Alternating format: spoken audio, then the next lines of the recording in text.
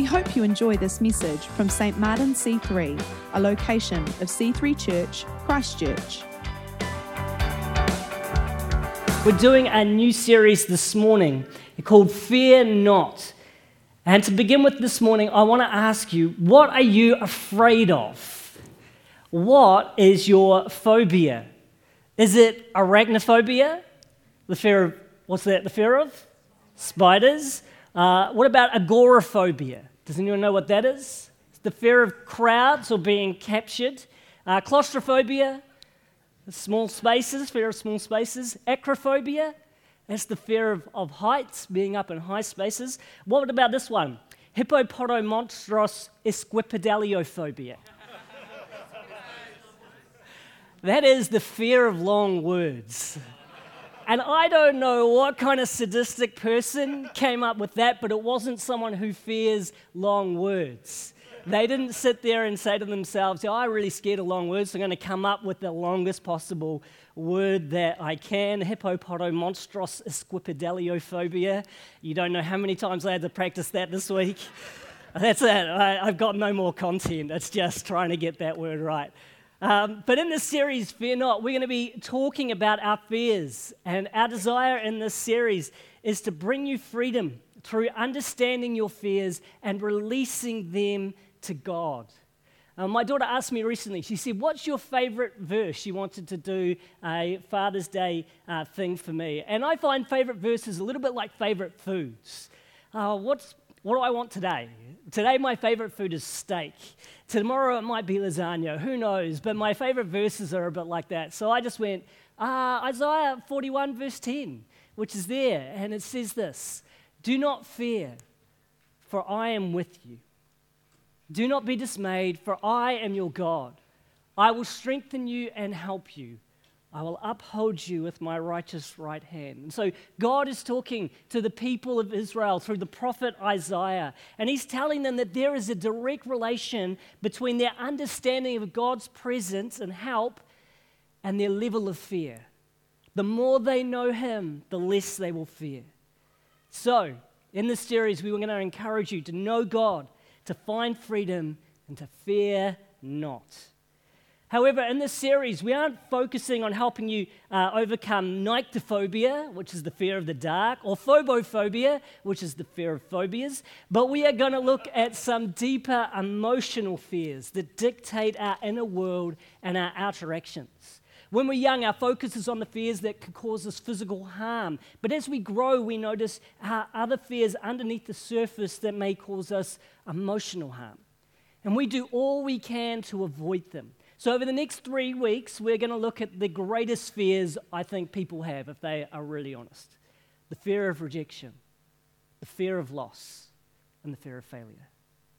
So today we begin by looking at the fear of rejection, and if you want to give it a name, because we're playing that game, we'll stop after this one, but anthropophobia. So we'll just stick with the fear of rejection, because I'm not even sure I said that one right.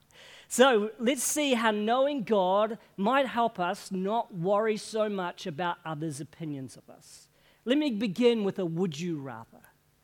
Would you rather get it right or have everyone agree? Ooh, get it right or have everyone agree? Let me give you a scenario. You're in charge of the dinner order. Would you rather get it right, get the thing that actually is the best thing for everybody, but people don't agree? Or would you rather have everyone agree, but get something that's actually average? Or let's say that you have to make the call on a work project. Would you rather get it right and you know it's the best outcome, but people still disagree? Or would you rather have everybody agree, even if the outcome turns out to be not so good?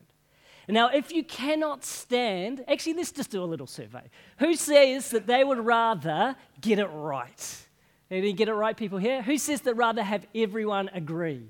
Yeah, a few people? Yeah, nice, cool. Thank you for your honesty. The have everyone agree people didn't want to put their hands up because they didn't want to disagree with everybody else. If you cannot stand, though, to get it wrong, then you need to come back when we talk about fear of failure. If you're like, I just cannot get it wrong. If I get it wrong, then there's something wrong with me. If you're worried that others might be upset at a decision that you make, then maybe the fear of rejection is something for you. If you avoid being the person who makes the call because you don't think that you'll get it right or that others will agree with you rather, then you might struggle with the approval of others. The fear of others' opinions and approval is seen in so many ways. In fact, for many of us, the fear of rejection dictates how we think about ourselves, what we say, what we do, and what we don't do. It rules all of our interactions. I remember being 12, and we went fishing with some friends, and they took my family van, and the person driving was coming across the Nelson Wharf there. And they were on the concrete section of the wharf, and then they came to a point where it would turn into the wooden part. And they stopped the car, and they turned around and looked at me, and they said, "Hey, look, this is your family vehicle. We could drive over the wharf and get a bit closer, or we could stay here. What do you want to do?" That's a lot of pressure to put on a 12-year-old. And a thought went through my head, what if we go onto that part of the wharf and the van falls through? And another thought went through my head, what's everyone else thinking we should do? Can I take a survey? Because I'd rather have everyone agree here. But the interesting thing, I wasn't worried about dying. I wasn't worried about losing the van. If it fell in the water, we'd just jump out and swim. That would have been fine. But I wasn't even that worried about getting it wrong. What I was more worried about is what others would think of me if I got it wrong. I feared rejection. And I remembered being paralyzed in that moment by my fear. And I couldn't make a decision, which ironically made me look like an idiot, which I was trying to avoid in the first place. What about you? Can you see how this might be an issue for you? Here are 5 statements for you to do a little bit of a self-evaluation. Just think how true these are of you. Here's the first one. When I sense that someone might reject me, I become nervous and anxious. Is that you? Second one. It bothers me when someone is unfriendly to me. The third one, I am basically shy and unsocial. Do you agree with that? The fourth one, I find myself trying to impress others. The fifth one, I always try to determine what people think of me. Is that going on underneath the surface? Can you see? Can you relate? In some way, this fear of rejection affects us all. A lot of it comes back to negative experiences when we were younger. And I want to ask, how was school for you? When I was younger, I kind of went from friendship group to friendship group. And I had this impression that if I didn't measure up to what they thought was a good, fun person to be with, that I would be rejected. And that sort of thing leaves its mark. Some of us are still telling ourselves the things we were told as kids. Those words are how we think about ourselves. I'm indecisive. I'm a moron. I'm fat. I'm ugly.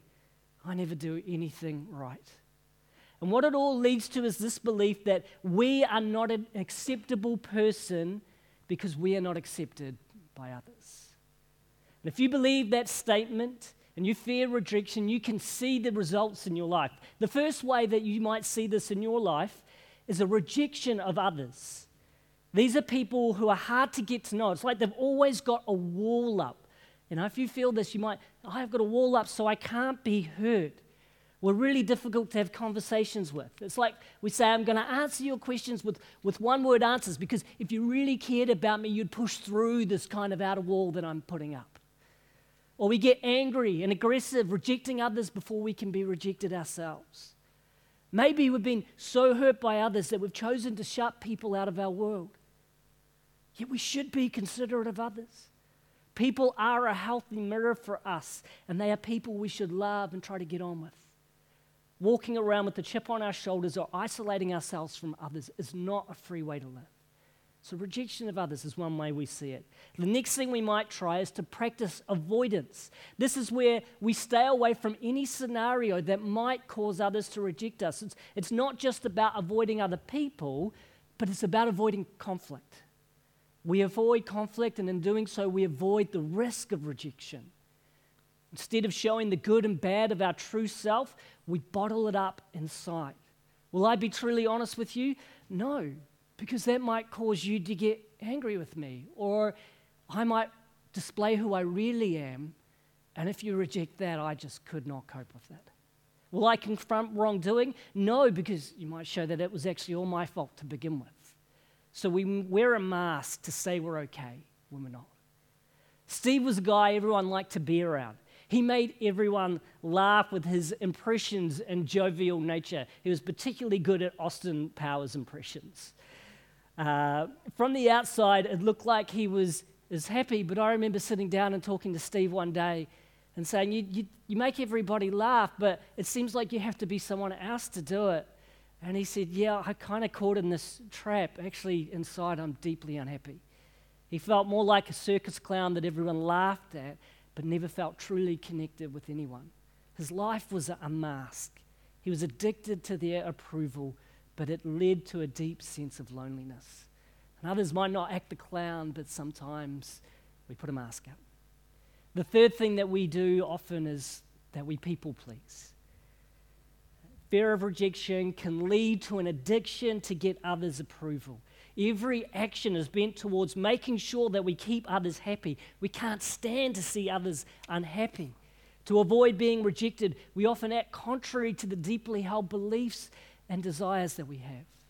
And if someone says, what do you want for dinner? Oh, I'll just have what you want, even if it's not what you want. We get involved in activities that don't interest us because we have to keep the other person happy. It's often seen in teenagers, the peer pressure thing. People being involved with drugs or smoking or alcohol just to impress other people. You might even find that you're coming to church so others will think you're a good person. But actually at its root, it's not a desire to get to know God. It's a desire to impress others. It's a fear of rejection. Rejecting others, avoiding conflict, and people-pleasing are all signs that we struggle with the fear of rejection. Some even use the need for acceptance as a weapon to get others to do what they want. They understand this dynamic going on in someone else. It's actually a large reason social media exists. It plays on this exact thing. So let me ask you this morning, to what extent is this you? Today is a moment to look at your life. Are you living the life you were called to live? Or are you actually acting from an insecure self? You believe you're a valuable person only if you are accepted by others. It's a good moment to acknowledge that is the case and look for change. Why? Because that belief that who we are only comes from what others think of us is a lie. It is a lie, it is a lie, it is a lie. Your worth does not come from others' opinions. It's not dictated by their acceptance, by the acceptance of people in your life. You're not held hostage to others' opinions. It needs to be rejected. You need to find freedom. I just want you to imagine for a moment that you could be free from this false belief. You're able to love and appreciate people, but not care so much about what they thought about you. You could listen to their negative feedback and make some changes, but not have it destroy you. How good would that be? Free to love, free to give, free to disagree kindly, free to be yourself, however weird and wonderful that is. How do we do that? How do we escape the fear of rejection? Well, this morning, I'm going to read some scripture soon, but I think we're going to hear a great story of how that can happen. I'm going to ask Anita Copeland to come and share part of her story that shows the harm of another person's rejection and a way to find freedom. Thank you, Anita.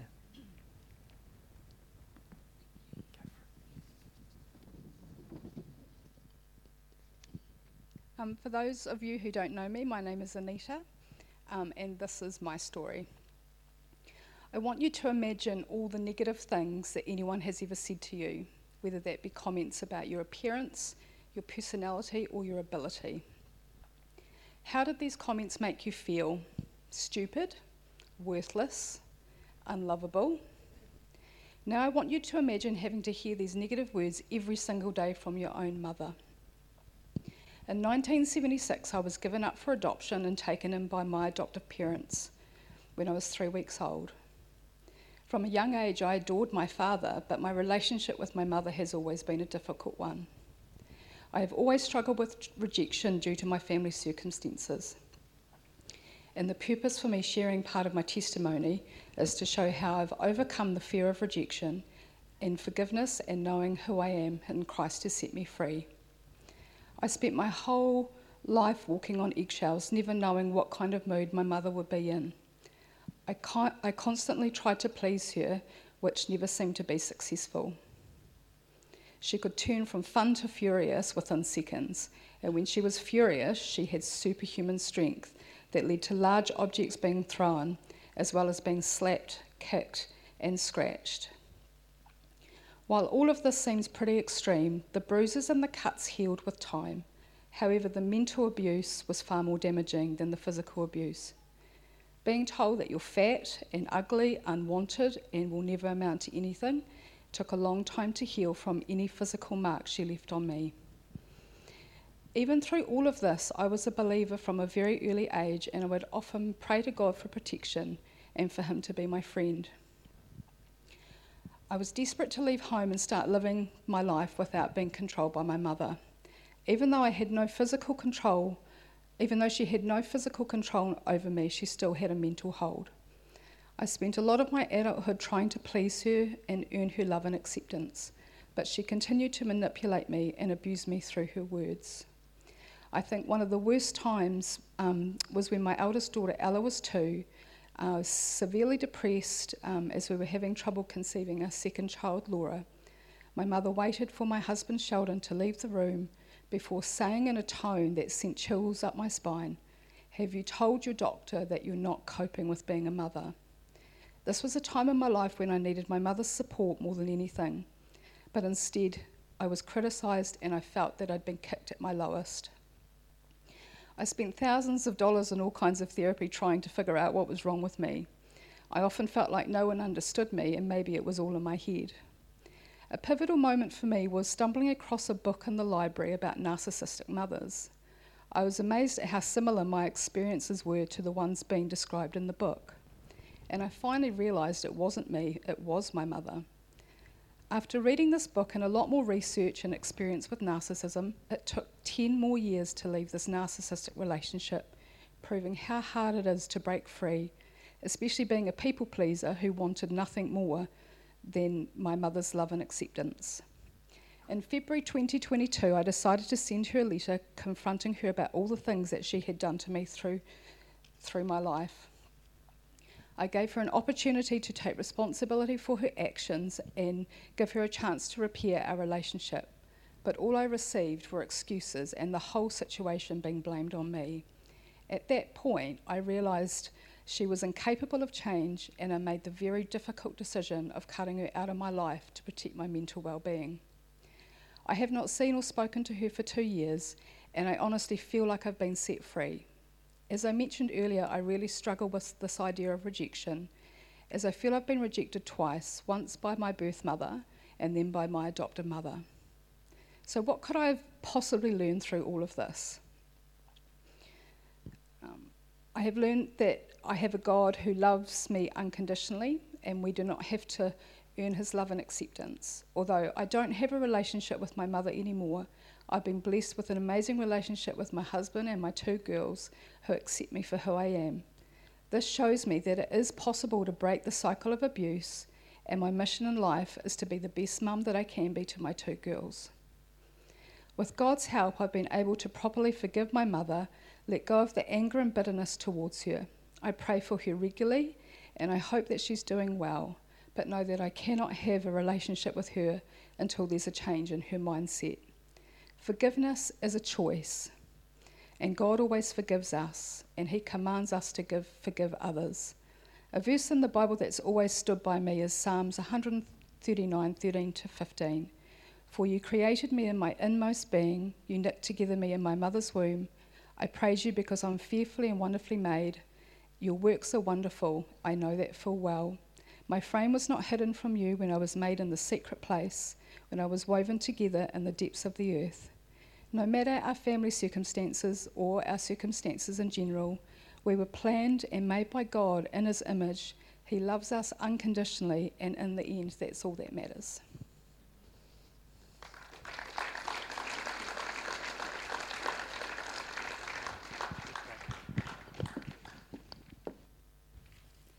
Yeah, thank you, Anita. Isn't that powerful?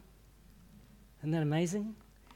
We are honoured to hear part of your story. That is so helpful for us wherever we're at, in big ways and small ways. There are two things that Anita said that we all need.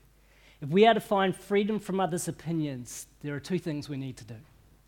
Number one, give forgiveness. The way to freedom from the words and actions of others in the past is to let them go. Ephesians 4:31-32 says, "Get rid of all bitterness, rage, anger, harsh words and slander, as well as all types of evil behavior. Instead, be kind to each other, tender-hearted, forgiving one another, just as God, through Christ, has forgiven you." Forgiveness is the ultimate Christian activity. As we graciously release others from what they've done, we emulate Christ and we find freedom. Oftentimes, forgiveness is the first step towards reconciliation, but not always. There are times when it's not possible, or a past relationship is so destructive, we need to remove ourselves from that relationship. But we can still forgive. Forgiveness is a conscious, deliberate decision to release feelings of resentment or vengeance towards a person or group who has harmed you, regardless of whether they deserve your forgiveness. It means letting go of your need for an apology. In doing so, finding a way to be tender-hearted again and kind to others. Not being dictated by what they have said or done, but walking free from bitterness, rage, and anger. Would you describe yourself as a tender-hearted person? Would the people in your life say that you are? If not, can I ask you this morning, who do you need to forgive? Maybe it was a bully from school. Maybe it is your parent. Can you let it go and stop letting that person's words from the past dictate your life today? If their words and actions no longer hurt you, then you do not need to fear not only their words, but the words of others and the actions of others today.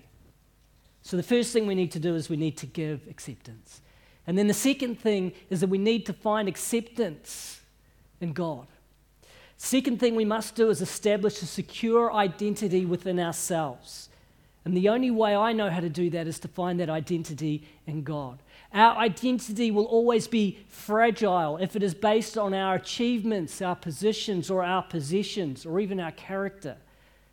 But if we know the one who created us and who redeemed us, then we will not need the fear of rejection of others. We're accepted by the one who knows us fully and loves us fully. I mean, many people try to find this within themselves, right? But what they find in that process is that actually within themselves there is just too much brokenness to base their identity just on themselves. It has to come from an outside source. And if that outside source is bringing you rejection, then you have this insecure self. So you need to find it in a secure place, and that is God. Your God who made you, who loves you, who redeemed you. And if we can do that, we will get to the same place as the Apostle Paul. He says this in 1 Corinthians chapter 4. He said, I couldn't care less if I'm judged by you or by any human court. I don't even judge myself. I'll read it as it is up there. As for me, it matters very little how I might be evaluated by you or by any human authority. I don't even trust my own judgment on this point. Verse 4. My conscience is clear, but that doesn't prove I'm right. It's the Lord himself who will examine me and decide. He says, look, it's not just about what others say. I'm not worried about their opinions. I couldn't care less. I just care about what God thinks, the good and the bad. I trust his judgment. I'm not afraid of it because I know it's true, but I also know it's loving. We need to remove the lies others have spoken over us and plant the truth of the way God sees us like a seed in the soil of our hearts. What truth? the truth that through Jesus we are completely acceptable to God. Colossians 1:21-22 says this. It says it includes you. You were once far away from God. You were his enemies, separated from him by your evil thoughts and actions. Yet now he has reconciled you to himself through the death of Christ in his physical body. As a result, he has brought you into his own presence, and you are holy and blameless as you stand before him without a single fault. Being a Christian is much more than being part of a religion. It's about having a life-giving relationship with God. It comes completely from the work of Jesus. We've moved from being his enemies to being welcomed into his presence. No matter what you've done, God still sees you as blameless if you accept the forgiveness of Jesus. And even today, if you say, look, I'm a Christian, but there are things in my life that I just can't forgive myself about, you need to receive that.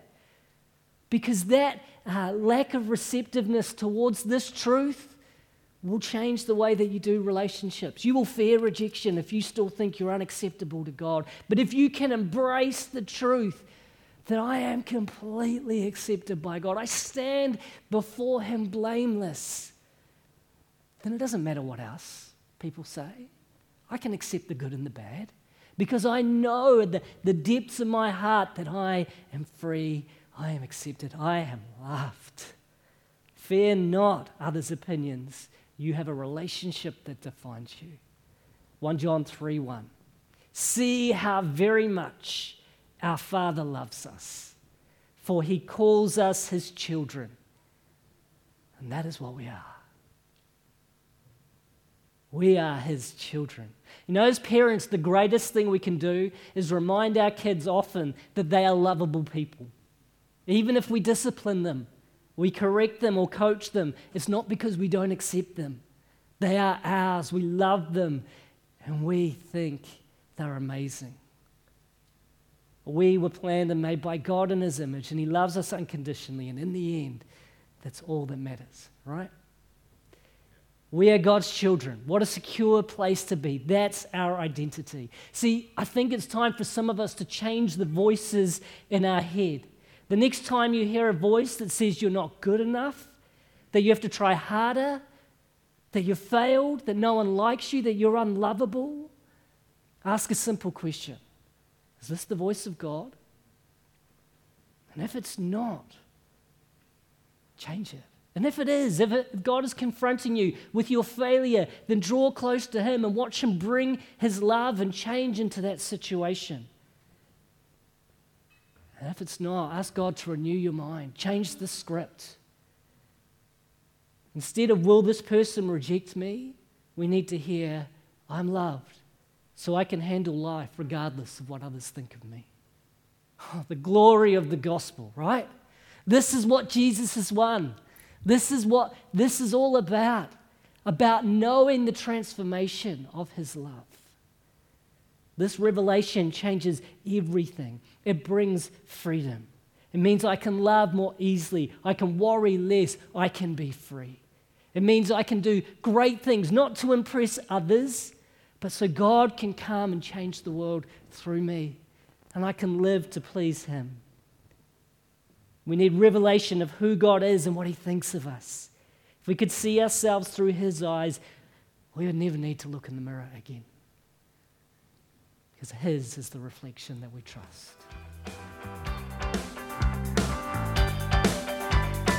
Thanks for listening to this week's message. To learn more about our church, visit c3chch.org.